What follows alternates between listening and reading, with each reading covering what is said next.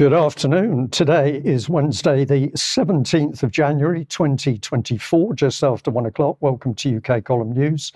I'm your host today, Brian Gerrish. I'm delighted to have Charles Mallett with me in the studio. Welcome, Charles. Thanks very much, Brian. And we'll also be joined by Vanessa Beeley, speaking from Damascus.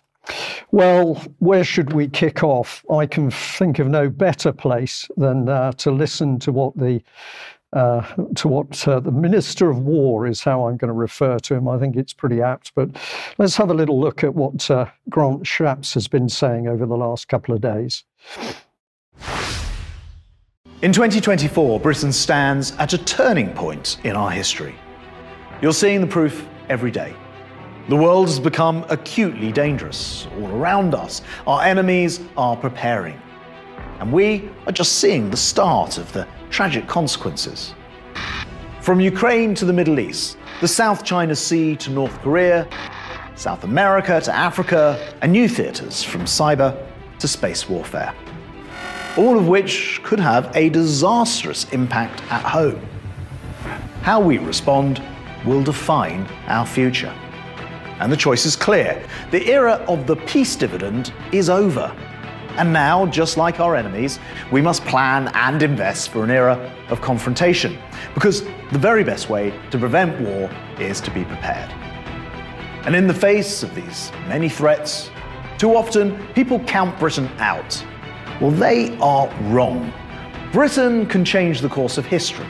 We can lead the world in fighting for freedom, and when needed, we can still fight and win. But to do so in this more dangerous world, we must take a lead in NATO, back Ukraine until the very end, better support our personnel, upgrade our nuclear deterrent, rapidly modernise our forces.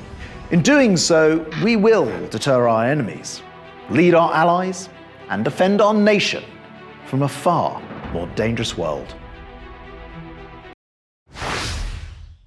Well, Charles, I don't know what you thought of that, but I just found it incredible that a man could be so enthusiastic to tell the nation that peace is over and we're now going to enter what really is a perpetual period of war. He's so enthusiastic. He's so keen that UK has a part to play in this war. Of course, he won't be near the fighting and certainly won't be near the dying. He'll leave that to other people to do. But I just found this really gruesome piece from Grant Shapps because he is so enthusiastic about war. So this is a little bit of more of what he had to say on his Twitter, or X as it's now called. Every day we're seeing the tragic consequences of the more dangerous world we're living in. How we respond will define our future, and the choice is clear. Just like our enemies, we must be prepared for a new era of confrontation. So I'm going to put a label in there. Yes, it's war, war and more war. And this is the quality of our politicians. We're not going to talk about peace. We're not going to work for peace in the world. We're not going to work with allies to achieve peace. We're simply going to prepare for war. And it appears from his attitude, gloat, that we can whip up as much of it as possible. Am I being unkind, do you think, to this man, Charles? No, I don't think so at all. I think that's spot on. He wants confrontation. He needs it. He needs it. And I think we can just move straight on because, of course, if you're going to prepare for perpetual war and get involved in it, you are going to have to cough up the money. And he seems to have a lot of money to produce, certainly for Ukraine here. He does. We've talked a lot about funds to Ukraine, particularly on the military front. But while speaking at Lancaster House, Grant Shapps spoke particularly about supporting Ukraine by the provision of drones. He said it sees us increasing our military support to 2.5 billion, taking the total of UK military aid to more than 7 billion, with even more gifted directly from the UK's equipment inventory. 200 million will be pressed into producing and procuring thousands of drones, including surveillance and long-range strike drones. This continues the UK's proud record as a leading donor, always being the first to get Ukraine exactly what they need. So I've highlighted drones because he spent time being very specific about their provision. Now, concurrent with his speech and his announcement is the ongoing Defence and Security Accelerator, the open call for innovation.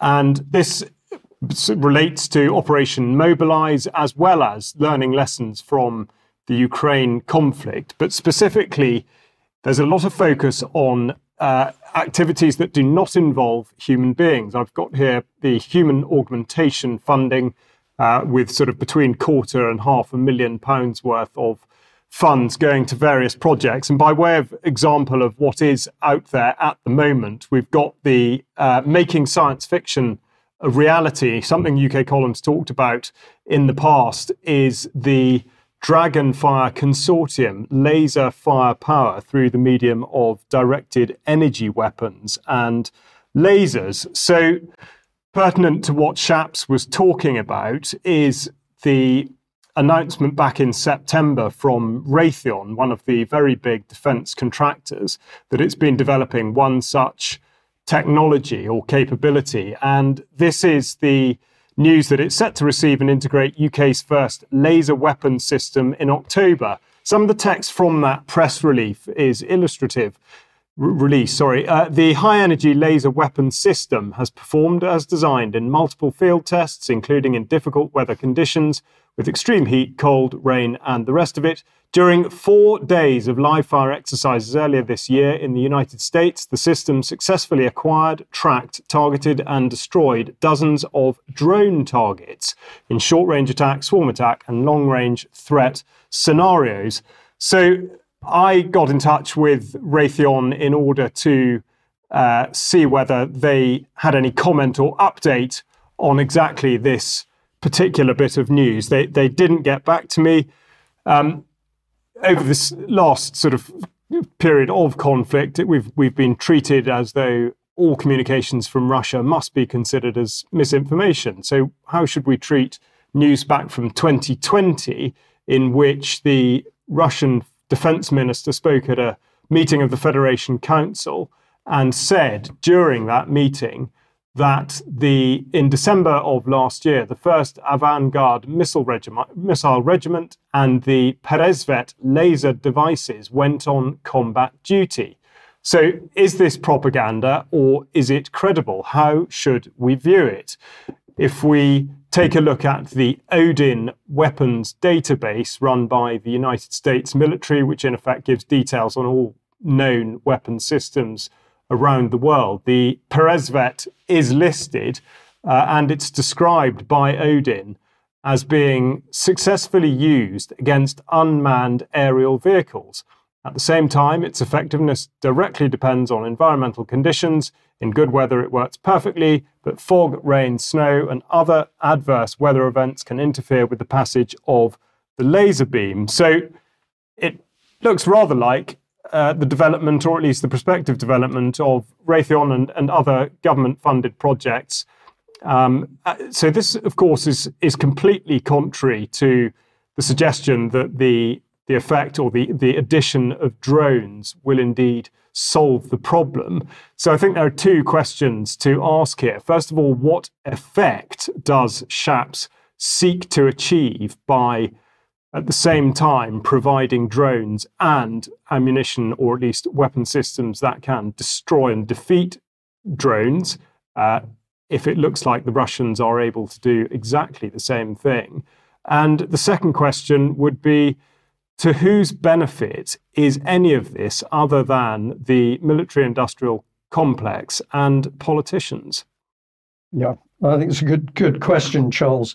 I think Western military have got a big problem at the moment. They haven't got defence to the hypersonic missiles. And in my opinion, there's no doubt that the Russians are using these. But also now the Russians have got huge experience of using drones, more drones and better quality drones than the Ukrainians. And I think the drive on drones by the UK is to try and and achieve what they keep talking about, which is a frozen conflict. But the reality is that the Russians are operating this grinding movement forward the whole time, and they've consistently proved that they've got better drone capability and counter-drone capability with their electronic warfare. So who's going to benefit? The military-industrial complex, as you say. But if this is UK now boasting of its ability to help Ukraine win against the Russians, let's just have a look at some reports about the reality of what's going on in UK. So thank you very much to the viewer who sent this through. Is this the truth? Is this the whole truth or anything near the truth? I have a suspicion that this ship is being kept out of range of hypersonic missiles. Now, the gentleman concerned, I think, was talking about the Royal Navy aircraft carriers. But here's the headline: Royal Navy crisis as 3 billion warships, Red Sea mission scuppered by low staff numbers. And now we're really into something, because it's quite clear that behind the scenes, the UK's military is not falling apart, it's being taken apart by policy. And if you want to know how bad it's got, have a look at this from UK Defence Journal. The headline is: Britain has 0 active naval supply ships for the first time. These in my day will be known as the Royal Fleet Auxiliary. They provide ammunition, fuel and stores and other supplies and munitions for the fleet at sea. If we put some text on here, it says, for the first time ever in the modern era, the Royal Navy has no active supply ships and currently depends entirely on allies for the replenishment of stores, including ammunition at sea. The Royal Navy has witnessed its active storeship count drop from 4 in 2009, a pathetic number in my view, to none today. And if we add to that, it mentions RFA, Royal Fleet Auxiliary Fort Victoria, which says is currently the UK's only vessel capable of providing solid stores logistics support to the Queen Elizabeth class carriers. But in a year, she's capable of conducting around 44 replenishments at sea, transferring 27,000 tonnes of fuel or 350 tonnes of ammunition, as well as food and spares. But what's the problem? This ship is not available because she's laid up with a skeleton crew. So whilst we've got Mr. Shapps boasting that the UK is ready to take on Russia in World War III, the reality is behind the scenes, the British military has been stripped, hollowed out, and is clearly, as far as the Royal Navy is concerned, not capable of performing its duties. But UK column has been warning about this. This particular on-the-screen bit from forces.net is from the 20th of October 2020. If I just play it as a little video clip, you will see that the reports are listing all of the closed down military facilities. It goes on and on. There's British Army barracks here listed in 21-22. There's RAF facilities. There's Ministry of Defence facilities, on and on. This is the closure of Britain's naval capability, while we have Mr. Shapps boasting that he's ready to enjoy World War III. So is he badly informed? Does he not have the mental acumen to understand what's happening?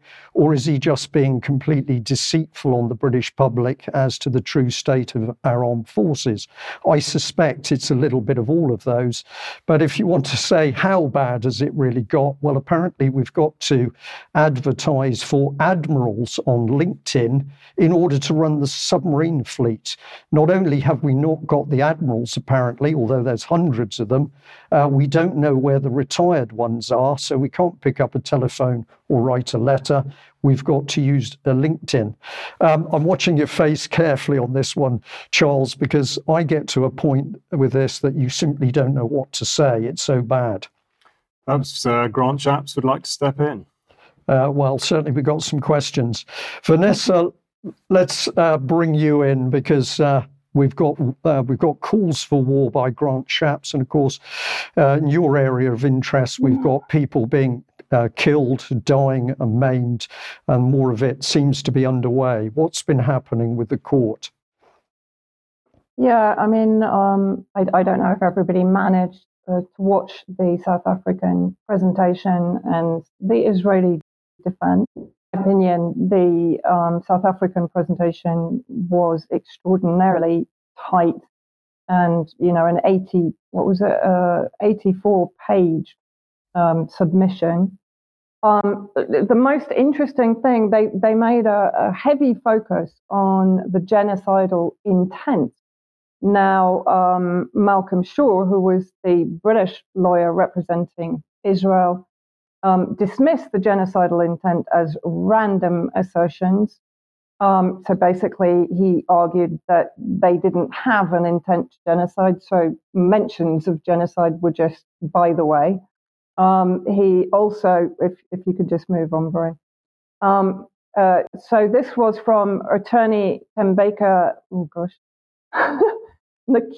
Kaitubi for South Africa. Senior political and military officials encouraged without censure the 95-year-old Israeli army reservist Ezra Yachin, a veteran of the Deir Yassin massacre against the Palestinians in 1948, to speak to the soldiers ahead of the ground invasion in Gaza. And I quote from him, I quote the triumphant, and finish them off, and don't leave anyone behind. Erase the memory of them, erase them, their families, mothers and children. These animals can no longer live. If you have an Arab neighbor, don't wait. Go to his home and shoot him. We want to invade, not like before. We want to enter and destroy what's in front of us and destroy houses. Well, that sounds pretty genocidal to me. You can also go to a very good website, Law for Palestine, and there they've actually compiled 500 plus statements and incitements by decision makers, army personnel and officers, legislators, journalists and influencers, former government officials, and public expressions. It's also worth noting that Diana Buttu, I watched her in an interview a day ago, and she mentioned the fact she lives in Palestine, and she said that on a daily basis there is an incitement to genocide through public statements. And then basically just look at what's continuing to happen inside Gaza. In the last few days, Israel not only prevents the entry of aid into Gaza, but also kills those who try to receive it. I think it was yesterday that there was 2 trucks of flour that managed to enter into central Gaza. And I think more than 50 people were shot or shelled by Israeli tanks and snipers as they ran, try and get much needed flour from the trucks. And in fact, the truck ran over 2 people and killed them immediately. So he says, out of nowhere, an Israeli tank emerged from behind a mound of sand and opened fire at random. We were attacked by 2 quadcopters at the same time, and I observed a pair of them. Everybody in front was hurt or killed. In a matter of seconds, at least 50 people were killed and numerous others injured. And of course, this includes children particularly. And then I just wanted to show a very quick video of people fleeing from Nasser Hospital in Khan Yunis in southern Gaza, which is meant to be safe. And in reality, having destroyed already 30 out of the 35 hospitals in Gaza, they're now targeting Nasser Hospital, which, as I said, is one of the last operational hospitals in Gaza. And so people are basically now having to flee from there. We can just roll the video.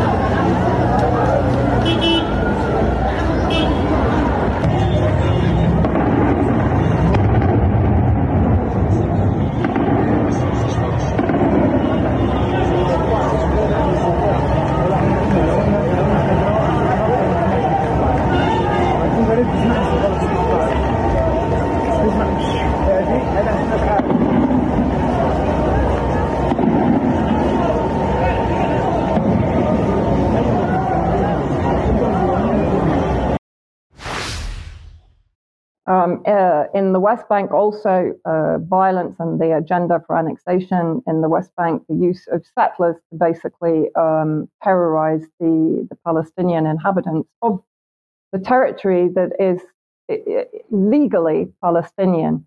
And a report by the Prisoners Club just has found that since October the 7th, the IOF has abducted at least 5,980 Palestinians in the West Bank. So that's almost 6,000 hostages is how I see them, because none of them will be charged. They will be held in military prisons and very likely tortured and abused. Interestingly, what the South African case seems to have generated in the UK, Brian, sorry, the next slide, please. War on Gaza complaint filed alleging UK ministers' complicity in Israeli war crimes. And just moving on to the next slide, 9 British soldiers and 4 British MPs have been identified by a UK-based advocacy group, which has filed a criminal complaint against them, alleging their complicity in war crimes committed in the Gaza Strip. This is from the International Center of Justice for Palestinians. And just moving on,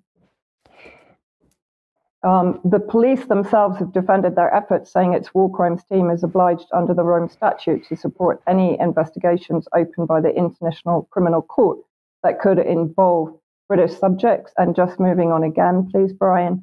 The South Africa is to sue US and UK for complicity in Gaza genocide. And the final slide, if you can just move on. Nearly 50 South African lawyers led by attorney Wikus van Rensburg are gearing up to file a lawsuit against the United States and the UK, asserting their complicity in Israeli forces' war crimes in Palestine.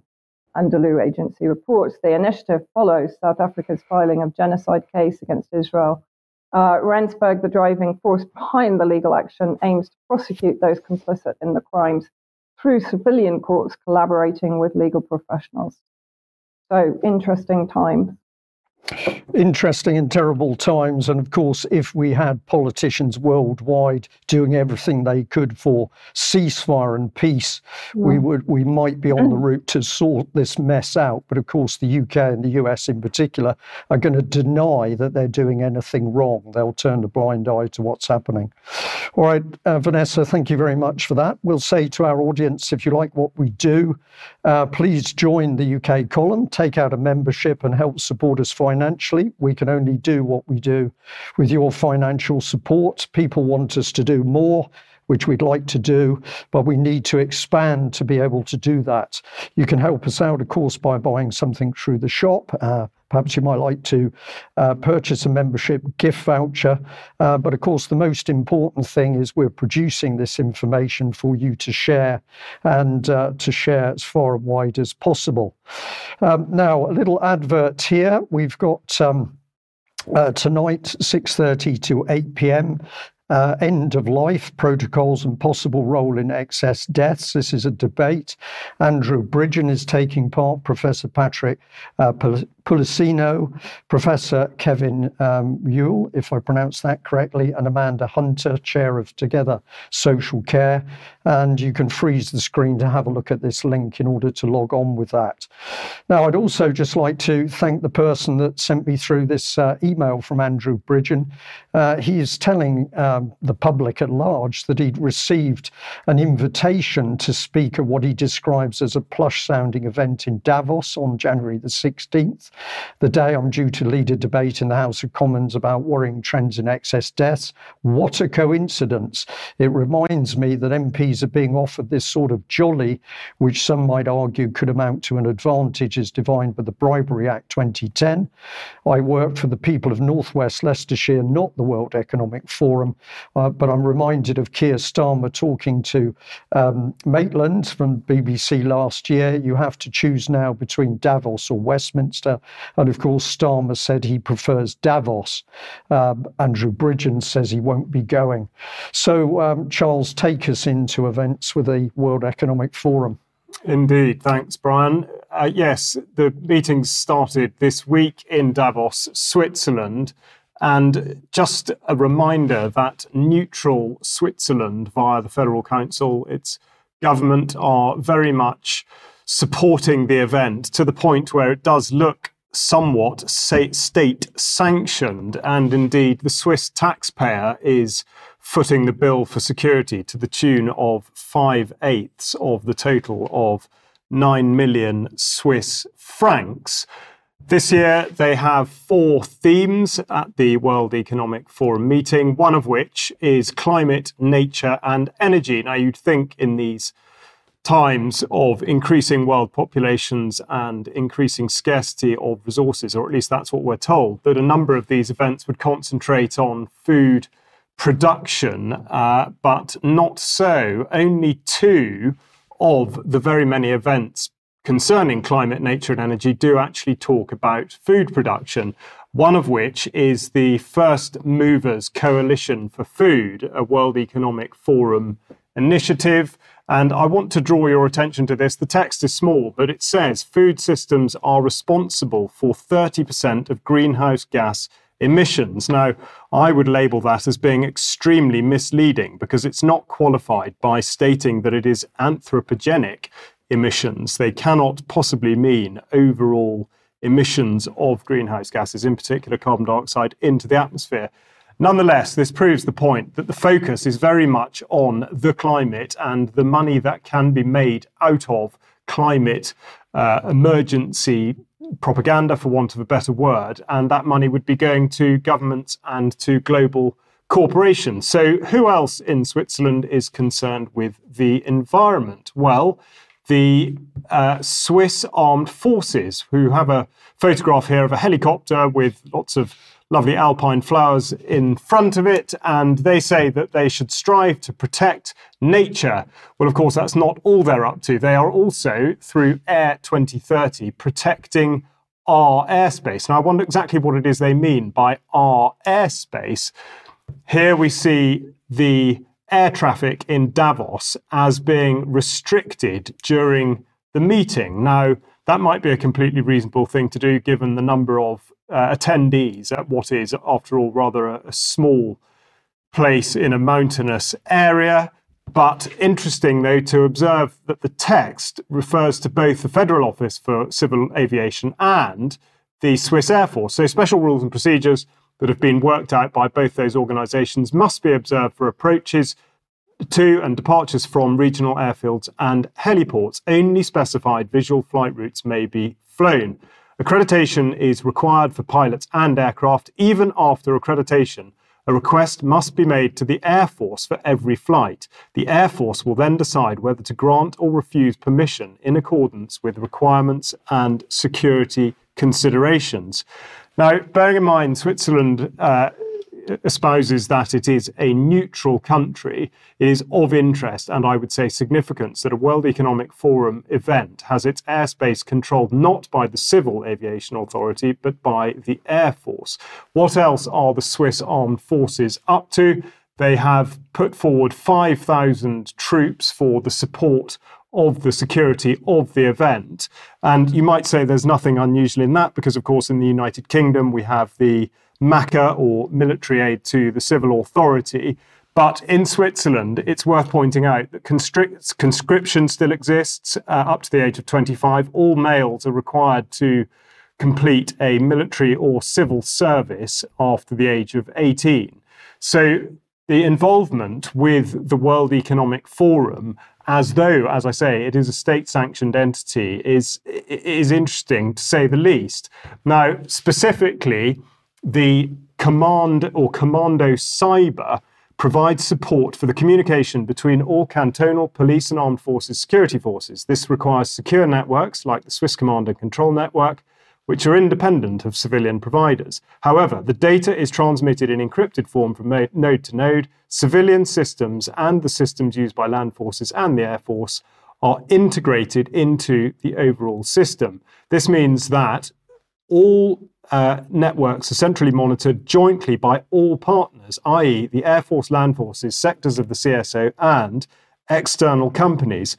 So again, what this means is that they've got armed forces who are, well, it's certainly questionable as to whether they are protecting Switzerland or whether they're protecting the World Economic Forum, and indeed the precedent of having that their communication networks synchronized with those of civilian entities is interesting to say the least, and one wonders how long it'll be before 77 Brigade here form a relationship with the World Economic Forum.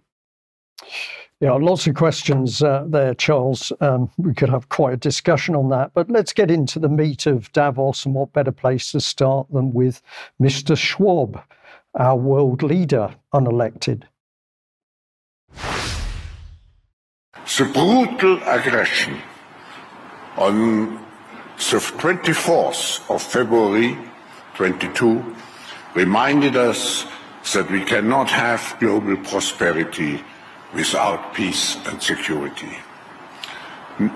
Nearly 2 years since the war, Ukraine still stands. Its people stand and fight on a daily basis to protect the interdependence of their homeland. Thanks to your leadership, Mr. President, as well as the determination of every Ukrainian citizen, your country has remained incredibly resilient in response to the war. We are deeply grateful to you and the Ukrainian people for defending the values which are at the core of the international system and at the heart of liberal democracy. In 2022, Ukraine was granted EU candidate status, and just last month, formal accession negotiations began. There is no question that Ukraine remains firmly on the path of European integration as a result of you and your government's policies. We are eager to hear from you on what lies ahead for Ukraine in this critical time for your country, not only for your country, for Europe and for the world. Mr. President, the floor is yours.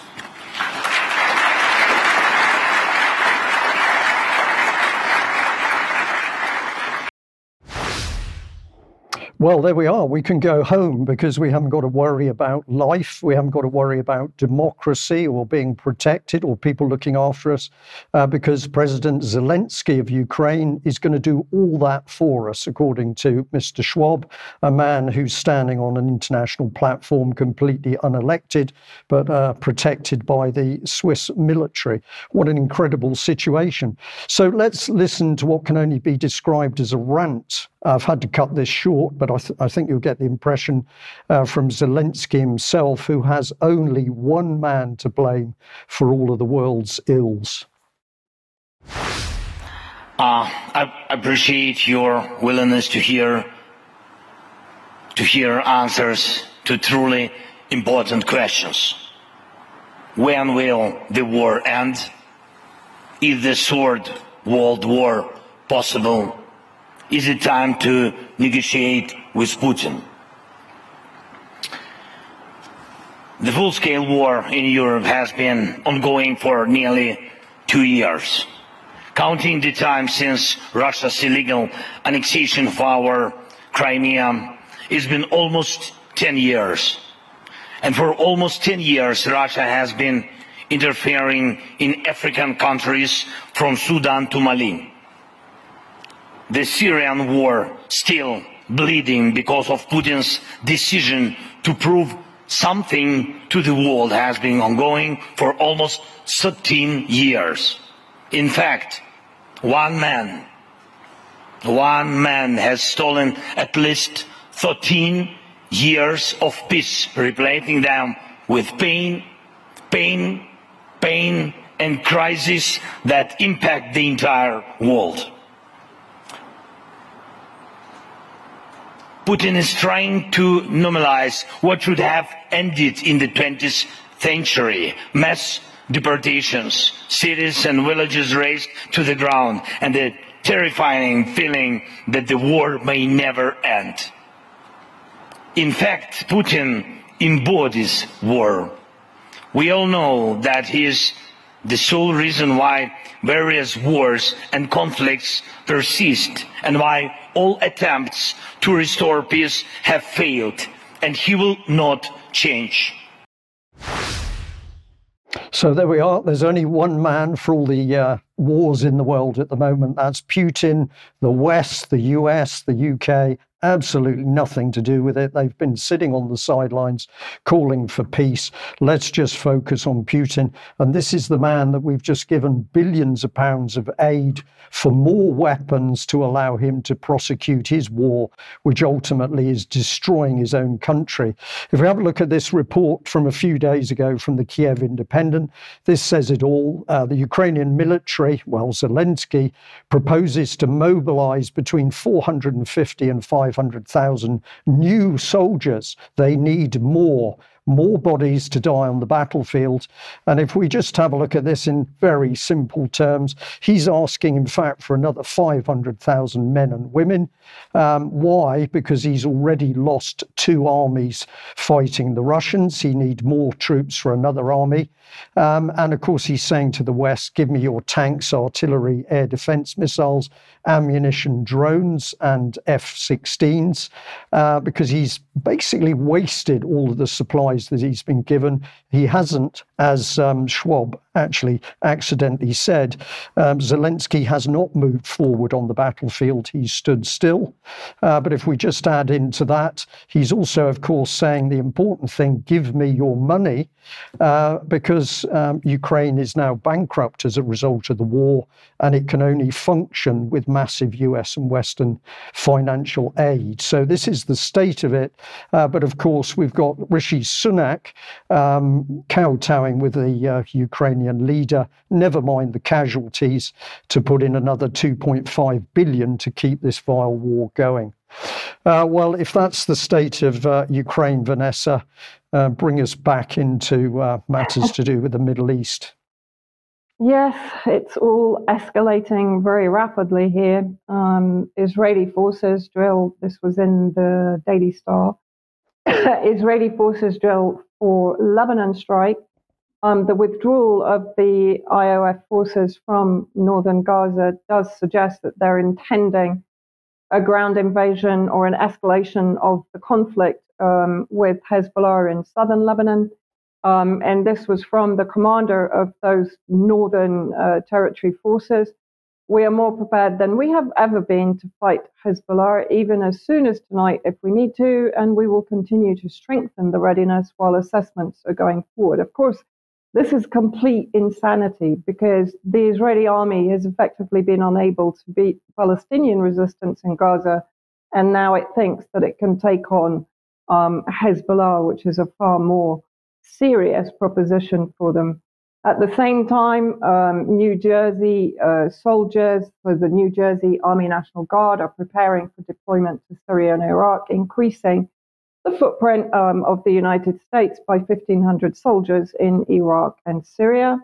At the same time, yesterday, Israeli media stated that Iranian ballistic missiles crosses 1,200 kilometers, I guess they mean in first attack of its kind.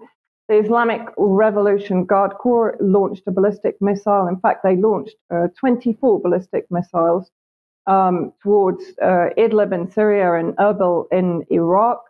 And it crossed over 1,200 kilometers. 4 Mossad officials and Peshra Dizayi among those killed in Erbil in Iraq. Now, Peshra Dizayi is responsible for basically stealing Iraqi oil and selling it to Israel. So clear what Iran's target was, but they also targeted the headquarters of ISIS Khorasan that are trained by the United States in northwest Syria before being transported by the US to Afghanistan and to the Iranian border to carry out attacks on Iran. And they destroyed the main headquarters of the Islamic Turkestan Party, again, in Idlib. There's a very strong message in the fact that Iran fired these missiles from the deep southwest of Iran, covering the 1,200 kilometers, because it's 1,200 kilometers, funnily enough, to Tel Aviv. So this was a very clear message after the terror attacks in January that assassinated one of their leading military commanders in Damascus and the terror attacks against civilians in Kiram in Iran. Again, After ignoring warnings, Israel-bound Greek ship was targeted, so the Yemeni forces are continuing their attacks on Israeli-bound ships. They're making it very clear that they're not attacking general shipping, only those that are connected to Israel or are bound for Israel. At the same time, reviving ISIS, a US weapon against the resistance axis. Just moving on, there have been multiple attacks by ISIS in Syria since October the 7th. Clearly, it has definitely been rejuvenated here in Syria. Iraqi security forces are warning of an ISIS revival in the country, which coincides all too neatly with the spike in Iraqi resistance operations against US bases in Iraq and Syria, and with widening regional instability caused by Israel's military assault on Gaza. It's also interesting that apparently, according to intelligence sources, the information they provided for this article, ISIS is being trained inside some of the most impenetrable areas of Iraq by the United States, which makes you wonder why those 1,500 soldiers are so necessary right now, when, of course, the US is claiming to be fighting ISIS. Okay, thank you very much for that, Vanessa. Well, of course, the weapons systems are really bringing things home, because there is no doubt that the US and the UK, NATO, and the European Union, if we want to call that a military force in its own right, have been outplayed by development of these systems. And so we're in a very fragile situation. And of course, the rhetoric of the West and the US over many years about the capability of their military is now being sorely put to the test. So yes, the situation is incredibly volatile. And again, this surely is the reason that we should have politicians calling for peace and not for more war. Charles, I don't know whether you've got anything to add on that, but I can't imagine that American ground forces are feeling very confident about being sent out there with a few thousand of them. No, I would think not. But the trouble is that I don't think peace pays quite so well.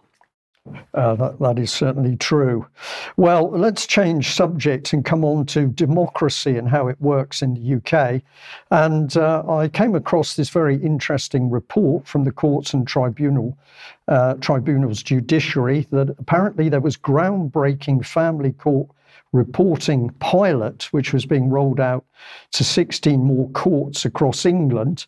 And it says that there's a transparency implementation group reporting pilot, which for the first time made it the default position that the media could report on family cases, and this will be extended to 16 courts across the country.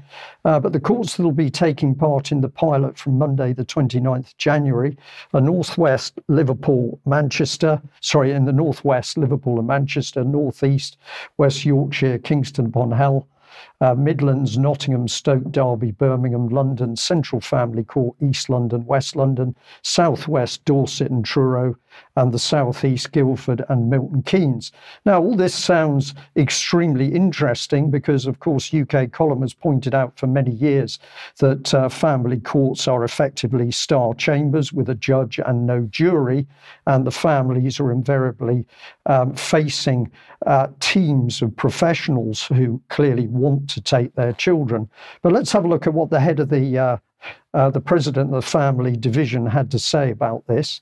He said that extending the reporting pilot to family courts across the country is a huge step in the judiciary's ongoing work to increase transparency and improve public confidence and understanding of the family justice system. I didn't get a warm feeling that the president of the family division didn't really understand his own system, but apparently they need to do this to find out.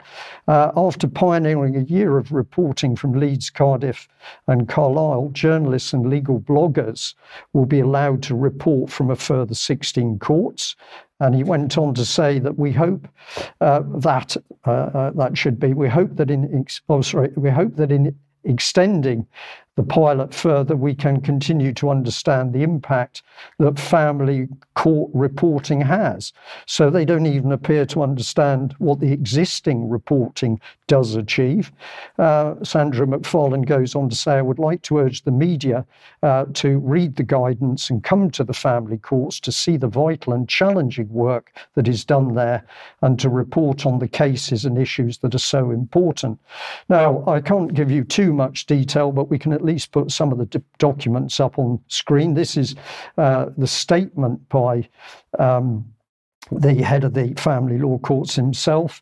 And let's just bring in a bit more text. My overall conclusion is that the time has come for accredited media representatives and legal bloggers to be able not only to attend and observe family court hearings, but also to report publicly on what they see and hear. Reporting must be subject to very clear rules to maintain both the anonymity of the children and family members who are before the court and confidentiality with respect of intimate details of their private lives. Openness and confidentiality are not reconcilable, and each is achievable. The aim is to enhance public confidence significantly while at the same time firmly protecting continued confidentiality. So what the boss is telling us is that the public do not have trust in the system, and quite rightly so. And now we can see the meat of it, because the standard transparency order starts to tell you about what must not be reported to the public at large: the name or date of birth of any subject child, the name of any parent, the name of any party who is party to or intervening the proceedings, the address, the name and address of foster carers, the schools. On it goes. This is not transparency. I've called it opaque transparency, but we can really show you the nonsense that is being put forward here, because it goes on to say, for the avoidance of doubt, the transparency order does not prevent publication by a parent of information that they would ordinarily be permitted to publish.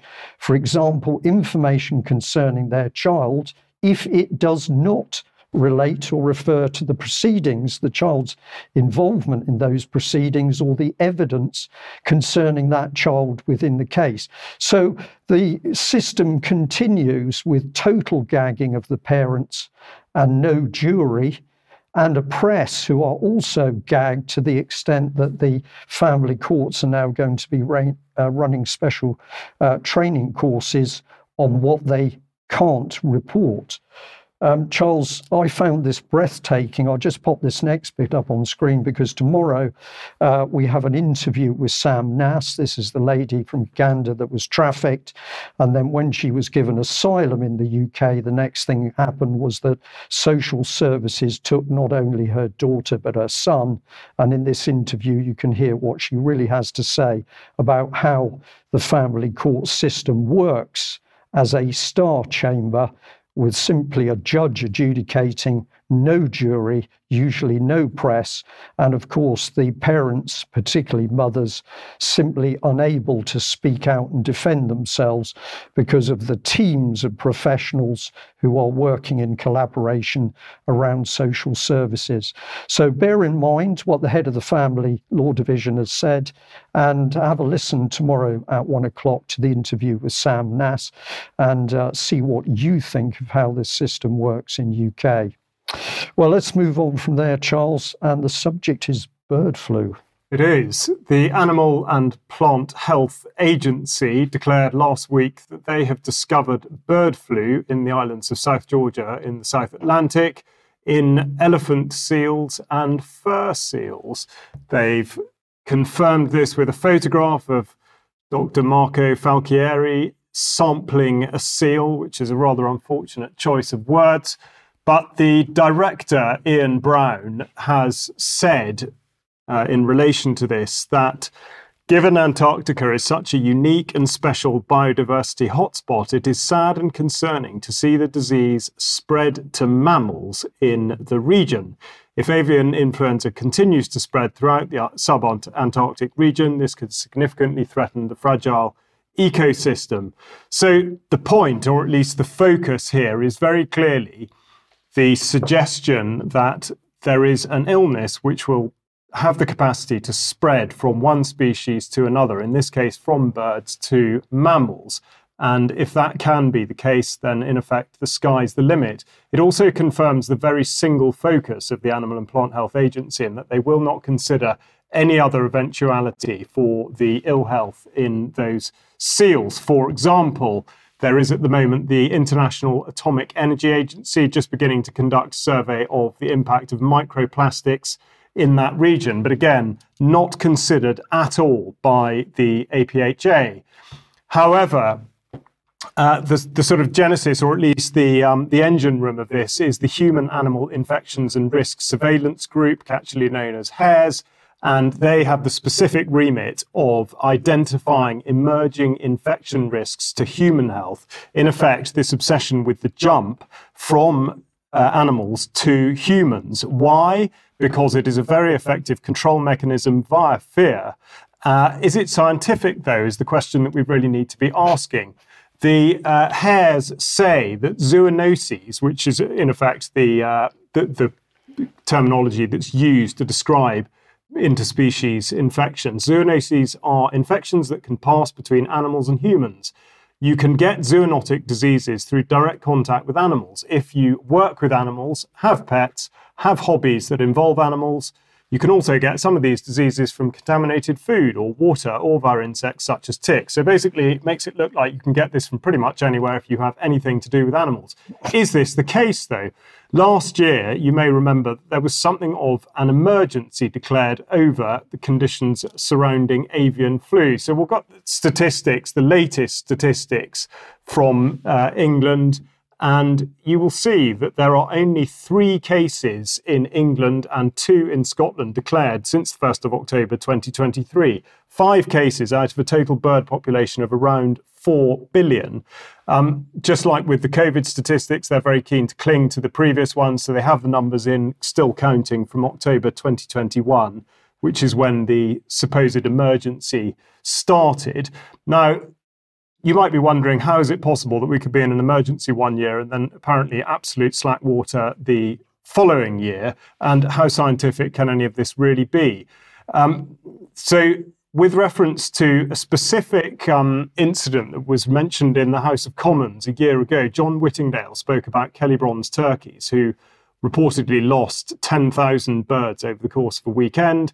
I spoke to them directly. They told me that the Animal and Plant Health Agency had confirmed that it was bird flu present. So the question I would like to ask is it really credible that an infectious disease could kill 10,000 birds over the course of a weekend, and yet there would not be a trail of destruction outside in the wild bird population? And indeed, if zoonoses are a thing, why is it that the people working with those birds were in effect unharmed? So the territorial nature of germ theory and terrain theory is such that neither side appears to be willing to concede any ground, and indeed sort of suggest that there might be any other factors at play. I wrote nearly a year ago to the Animal and Plant Health Agency under a Freedom of Information request to find out exactly what it is they do when it comes to investigating suspected cases of bird flu.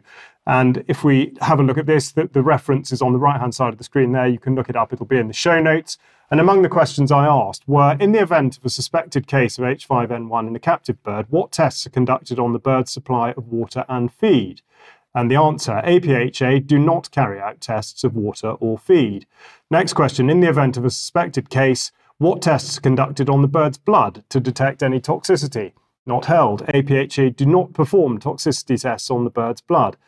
Next question, in the event of a suspected case, what tests are conducted for environmental toxicity in the immediate area?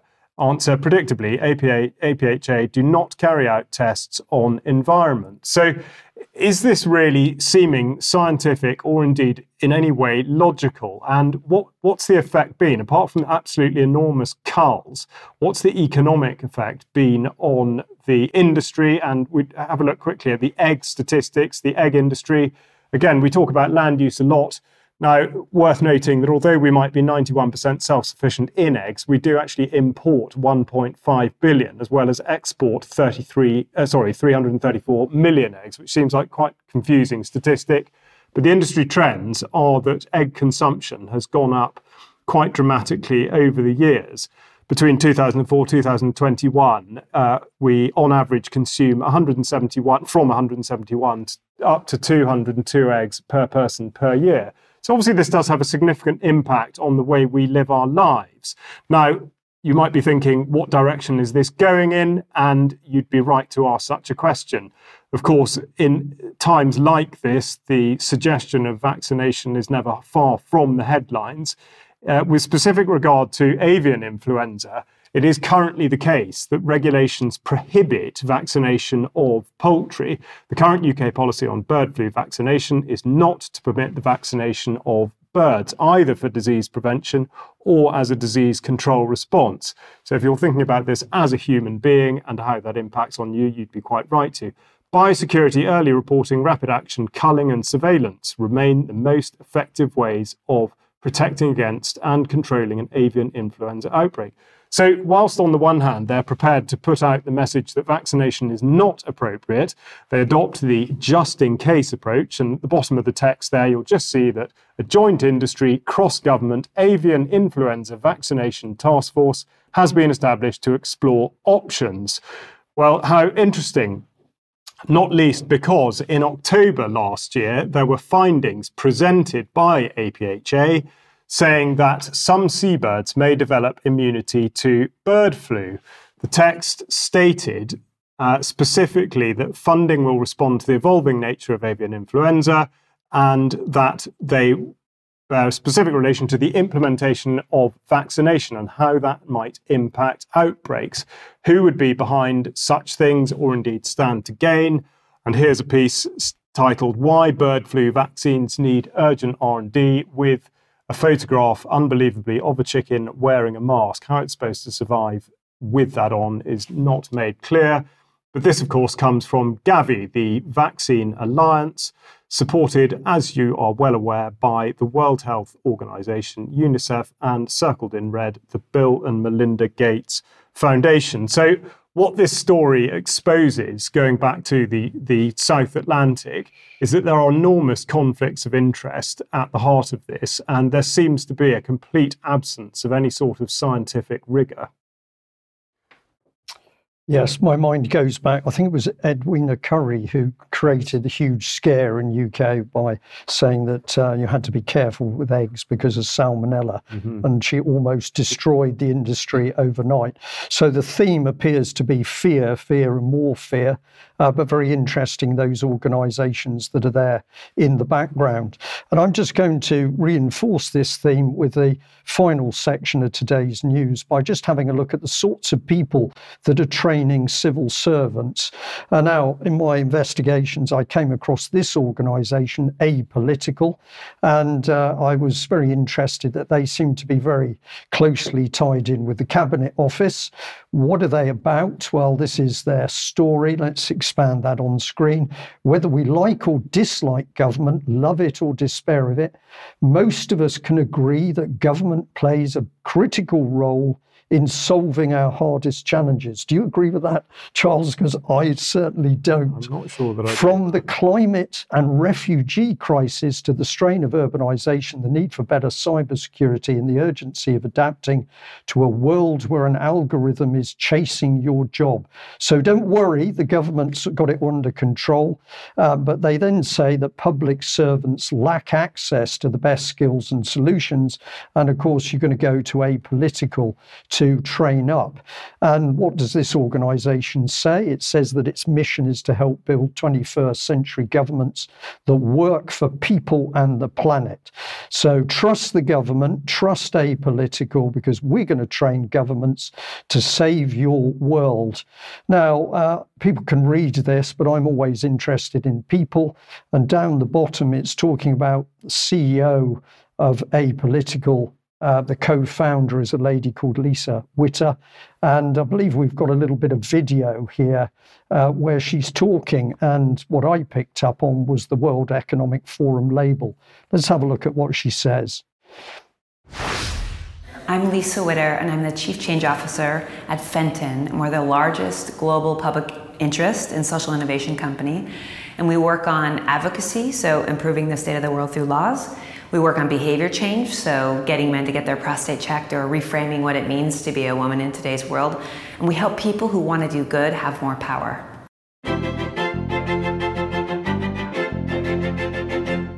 This is truly global, and not just global in the people who are sitting there, but global in perspective. And so you're all the time being challenged about what norms are. And there's a lot of assumption challenging, which I think is the only way to really break through and solve problems. The other thing is, you know, when you walk into a room with so many successful people, whatever that means, oftentimes the egos are larger than the actual intelligence. And I find that the YGL community, there's a really strong tenet that you check your egos at the door and you come in really ready to do what you need to do to solve problems.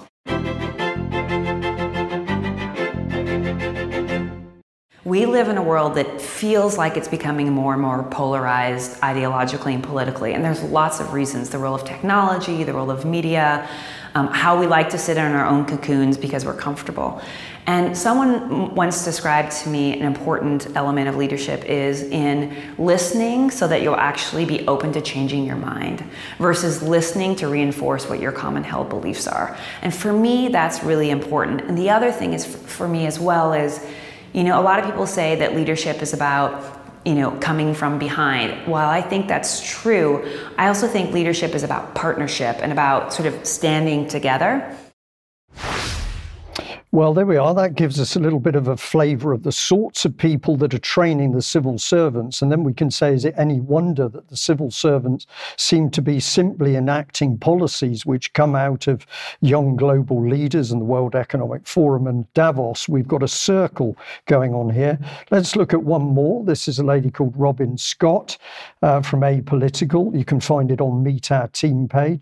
Prior to Apolitical, she co-founded One Leap, an executive education company, and a Southern Africa non-profit teaching coding to vulnerable youth. She's written an acclaimed memoir and is an ambassador for the Access to Medicine Index and an advisor to the Responsible Mining Index, a World Economic Forum Young Global Leader, and a Gates Scholar. So these are the sorts of people. I tried to drill in a little bit deeper to this organization, to the foundation, but I got a 404 error page coming up, so that wasn't too successful. But where it got a little more interesting is that there was also Apolitical Academy Global. This sounds very common purpose in its basics. And I was interested in a collaboration between Academy Global and the Daniel Sachs Foundation addressing leadership crisis. So don't worry if your government isn't doing its job. Apolitical is going to help it out. And here's the Daniel Sachs Foundation. And that led me through to this on Twitter, effectively, that a special event was put on. I just want to show you this last little film clip, which gives us another look into how people around the world, and especially young people, are groomed by these very powerful non-governmental organizations. Let's just have a look at a little bit of this clip.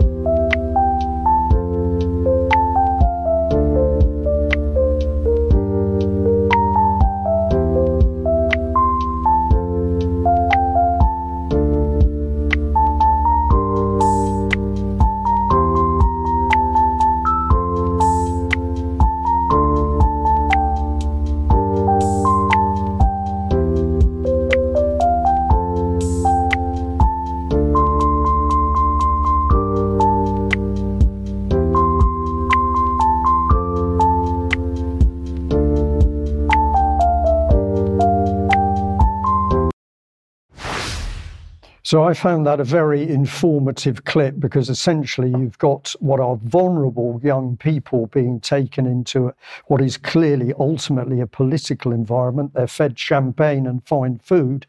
And what is this doing? It's effectively grooming them politically. And these are the individuals that will then spread the agenda back through into the political system, be it the US or the UK or the European Union. And at one point in that video, there was a young lady, probably from the Middle East, but serving food. And that was the reality of her position, while the others were drinking champagne. But this is the reality of the sorts of organisations that are training our civil servants. And is there any wonder why we have such bizarre decisions being made in policies in our political system here in UK? We must end there. So I'm going to say, Charles, thank you very much for joining me today. Thank you also, Vanessa. If you're a member of UK Column, we will have extra in a few moments, and we'll look at some of these subjects in a bit more detail. But we're going to say to you out there, wherever you are in the world, thank you very much for joining us today. And we will be back at the same time on Friday. Thanks for joining us. Bye-bye. Bye-bye.